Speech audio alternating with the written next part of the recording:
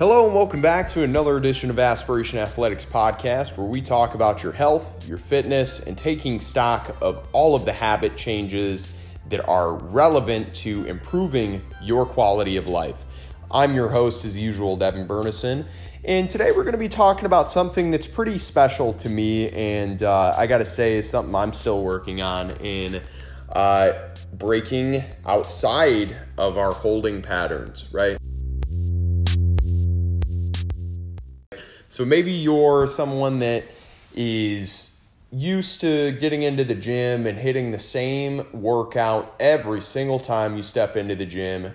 And maybe you're somebody that hasn't even started your workout journey and you're just getting into the holding pattern of life where you're getting up, not eating breakfast, deciding to go to work, suffering through the day, dragging your feet around the office, and getting home, making dinner, having just enough energy to do that just so you can go to sleep and do it all again the next day. Look, those instances are not healthy for you. Those are not allowing you to grow. Those are not challenging you enough. And going back to our last episode, right, where we talk about being comfortable with being uncomfortable, there's not enough stimulus there. Right? That's not living life. Life is all about spice, right? Life is all about those dopamine hits that we get. Not to say that we should normalize a ton of dopamine, because then we can become insensitive to dopamine response. But I'm saying that we need to create variation in our life and start to think about how we can break outside of those holding patterns as it relates to not only that fitness element, but the life cycle element, right? So let me start with a story. I used to work with a company called Better Living. And if you go back in some of the earlier podcast episodes, there's some times where I talk about what that experience was like working with that company. All around, I learned a lot. It really challenged me working with geriatric clientele. So we're talking seniors, 65 and up. And also working with traumatic brain injury and special populations. So hip replacement, joint replacement surgery, and all of the individuals that fall into that category, and even some spinal rehab. So having the opportunity to work with those specializations, specifically the geriatric clientele, I noticed that every time they went to the gym, they did the same thing. So there were some guys that were more about the machines. They did the same rotation of machines every single day, the same rep scheme every single time that they were there. And there were some that would like to walk or run or jog, and they did the exact same amount of time every single day.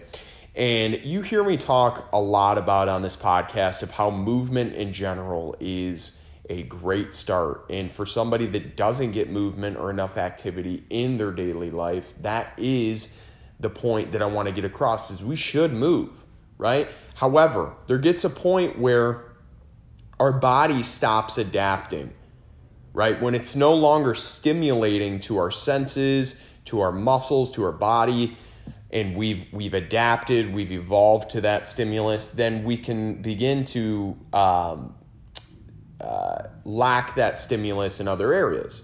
So getting outside of this holding pattern really just means re-stimulating, and as if we put that into fitness terms, stimulation can be anything from varying your exercises to adding reps and or sets and or weight. It's really a countless number of factors, but those are just a few examples.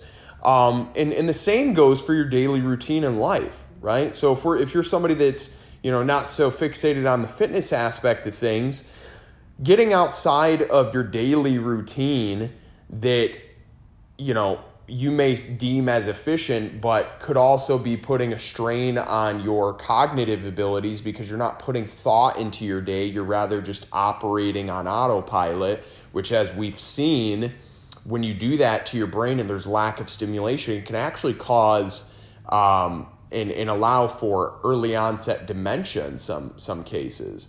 And I think that in and of itself should be incentive and a motivator for you to want to, of course, work against that, right? And combat that. And it's the same thing for exercise. If we don't get enough movement and we don't stimulate our body and we're not stimulating our mind and our body, we start to regress. We start to atrophy. Our body and brain starts to break down. We start to develop these neurological disorders, and we start to develop some of the aspects of dementia and early onset, and it can become a really uphill battle from there when those things start to become prevalent. So I always say, and I'm a firm believer in this, you can spend $10,000 in the course of the rest of your life spending money in investing money on your health and wellness through personal training or, fitness classes. There's plenty of opportunities online now with the digitalization of what, coaching and fitness has become now. You have access. There's plenty of access. You can invest that 10 grand now, or you can pay 10 grand up front with healthcare costs, right? When you have to get a surgery or when you need medication for putting essentially a Band-Aid on these issues until you die. And for those of you, not to make it seem too bleak, but for those of you that may already be in those positions where you're on medication and you haven't moved much throughout your life, let this be a wake-up call, a call to action for you to start working against some of those things. The biggest contributor to resistance against some of those cognitive impairments that we start to develop as a result of not stimulating ourselves enough mentally and physically is by getting up and moving, folks, challenging your body. And going back to my last episode, like what I talked about, if we spend our entire life to some extent on a micro level every day, every few days, getting movement in, doing resistance training in the form of bands, dumbbells, kettlebells, or barbells, and getting some aerobic training in through 30 minutes of intensive exercise that is aerobically challenging. And by aerobically, I mean get your heart rate up, you're huffing and puffing 30 minutes throughout the week at a bare minimum. Those are things that are going to stimulate our senses and our body and our heart and mind, and going to allow for us to ultimately to change the way we think about the world around us and our perspective of what's possible. Now, who here's chugged an energy drink?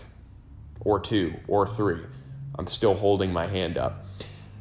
The realm of possibilities that you have when you're over-caffeinated and you're overstimulated, the brain's working and different areas of the brain are working for you to problem solve. They're working in overdrive for you to explore new pathways of making sense of the world. And the same thing is done with exercise. Now, I don't want you to artificially do that through drugs and caffeine. Maybe that was a bad example. But I know for me personally, a cup of coffee in the morning, right, is something that stimulates my brain and gets me thinking about the tasks ahead. In its simplest and truest form, that's the analogy I'm making, right? And the same is said for some of our movement and activity is that, if we get in this holding pattern in our lives of hitting the same workout every single day, that's a little excessive. Every other day, 3-4 times a week, we're not stressing our body, we're not stressing our mind anymore because we've already adapted those qualities through maybe our first several weeks of undergoing that kind of stimulus. It's no longer stimulating. You're just moving. And movement is good, but why stop there? Especially when we know that we can combat some of these things.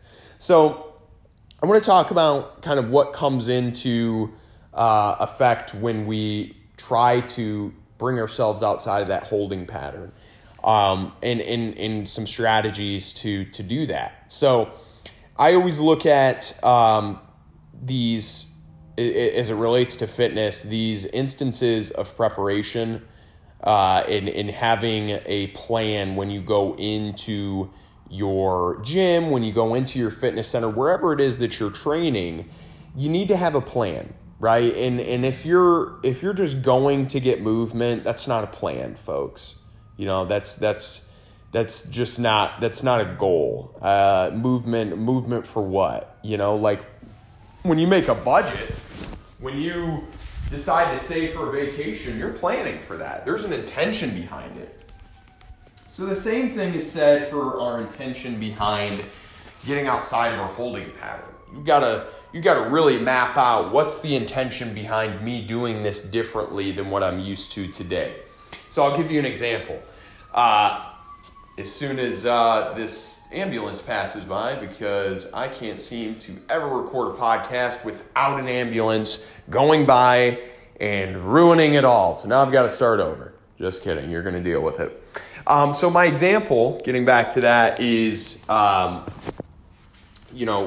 this past year, I hate making fitness resolutions. I've even expressed that on previous episodes. I don't like talking about it because ultimately it just becomes something that a lot of people are, not into after 2 weeks and they give it up. But for me, I made some declarations, right? And a declaration just has this connotation to it that says, man, I'm going to get this done, right? There's a certain amount of intention that comes with the word declaration versus a resolution, right? A resolution makes it sound like you're a problem to be solved, and you're not a problem. We're still figuring things out, right? So I made these declarations of how I was going to change my financial future, how I was going to change some of the factors in my life, and how I was going to initiate that change. And it all stemmed from intention. When I was making these goals, I didn't just make a goal and write it down and say, like, this is it. I had a plan of action. I had some steps of why it would be necessary and how I could get it done. Because if you go into a plan without intention and you start just essentially dreaming, that's a goal without action, right? Dreaming.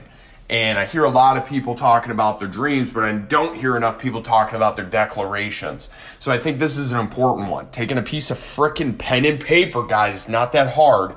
Writing down on a journal what your intentions are with your declarations as it relates to getting outside of this holding pattern. It's the same way you would make your New Year's resolutions, except we're going to take it a step further and we're going to develop that intention behind it and start asking ourselves why and how. You can literally write that on your piece of paper after your goal is why and how, and give, 3 or 4 spaces to write down each of those. But that's going to allow you to think a bit deeper about what it's going to require out of you to do it and the clear expectations of how to do it. And that's important, right? I mean, when we talk about, and this is the exact same thing that I do for people's training programs, for people that are curious. It's not all about the science and numbers, guys. It's all about the direction. And the same thing can be said for our training programs and how this relates to fitness, getting back to our holding patterns, right? Is we've got to create some variation, right? And that in turn is going to help us accomplish more of what we're trying to do. Let me give you another example. I do Olympic weightlifting. My goal is to have the heaviest clean and jerk and the heaviest snatch that I can possibly accomplish. Now, I don't just go into the gym every single day and allow that to be my goal that I'm trying to pick up and throw that amount of weight over my head and try to push that bar every time I step into the gym. That would be idiotic and that would get me injured and hurt. And I see a lot of people doing that same exact thing where they go in and they try to max out and push that threshold every single day. But the truth of the matter is, unless you create variation and address some of the weaknesses in that movement, whether it's a clean and jerk or a snatch, or as it relates outside of fitness, whether it's eating healthier, preparing your meals, meal prepping, right? Or maybe it's, creating a spreadsheet of your chores so that you've got more time in the day to put towards things like podcasting that you're passionate about but feel you never have time. Those are what I'm talking about. Creating some variation in your life that's structured, that's intentional. And it's the same thing I do with training programs, like I told you guys, is I create a goal of what, and this is based off of the consultation, right? So I've got some people that are trying to get stronger. I've got some people that are trying to lose weight. Now, do I take those people that are trying to get stronger and we don't work on losing weight and we don't work on some of those qualities that also aren't exactly strength oriented? Yes, I do, because that's part of the variation. Do I take those people that are trying to lose weight and work on strength qualities? Yes, I do, because that's part of the variation, right? If all we're doing is hitting cardio every single day, you're going to see some initial progress, and then we're going to start to hit that plateau, and we halt in our progress, and then we start beating ourselves up mentally. So it's all about knowing how and when to create that variation to get outside those holding patterns. And we tend to stick with these holding patterns because they are a sense of security for us. They feel comfy, right? We start to get used to that cardio. It's not so hard anymore. We feel good about it. And then we want to stay there because it isn't hard, but we're still justifying it because we're moving, right? And I'm saying that you're better than that. You're better than that. If you've already got that movement quality down, let's start working on creating some variation in movement. Start getting comfortable with being uncomfortable, right? Going back to our last episode. So, folks, in summation here, there's some things we all need to work on, and this is a big one for me. This is getting down deep. This is a personal goal of mine that I've had to work on, and that I'm going to be vulnerable enough to share with you. My declaration is to be a better partner, be a better spouse, right? And how I can do that is by the same thing I did with my other declarations, is a how and a why, or a why and a how, right?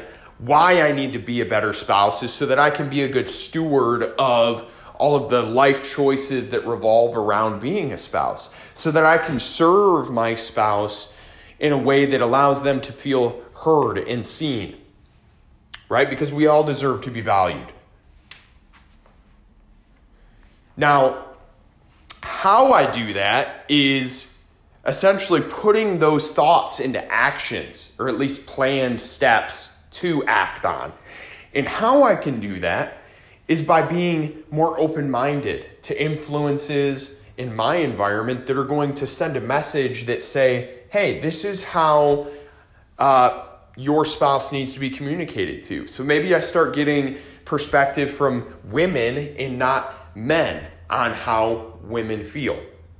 Okay? You heard me talk about this before. Why are we talking about how people of color are feeling when we don't even ask a person of color? Everyone's got their opinion on how people of color should feel about George Floyd protests and police brutality, but we don't ever ask how people of color feel about it. So it's the same thing here, right? Is I need to, for me personally, develop an environment that's filled with a perspective of a woman to help me develop those qualities that I want to exhibit as being a better spouse. So that's just a small snippet personally of things that are on my mind and how I'm relating it to you. Because guys, I won't tell you to do something that I won't or haven't already done myself. And this is a pretty big topic to me. As you can tell, I am amped up talking about this because it's a challenge for me. This is an accountability tool for me. If I'm going to tell you to start making declarations in your behavior and how to change them, I'm going to do the same thing. So I'm right there with you. I'm standing by your side.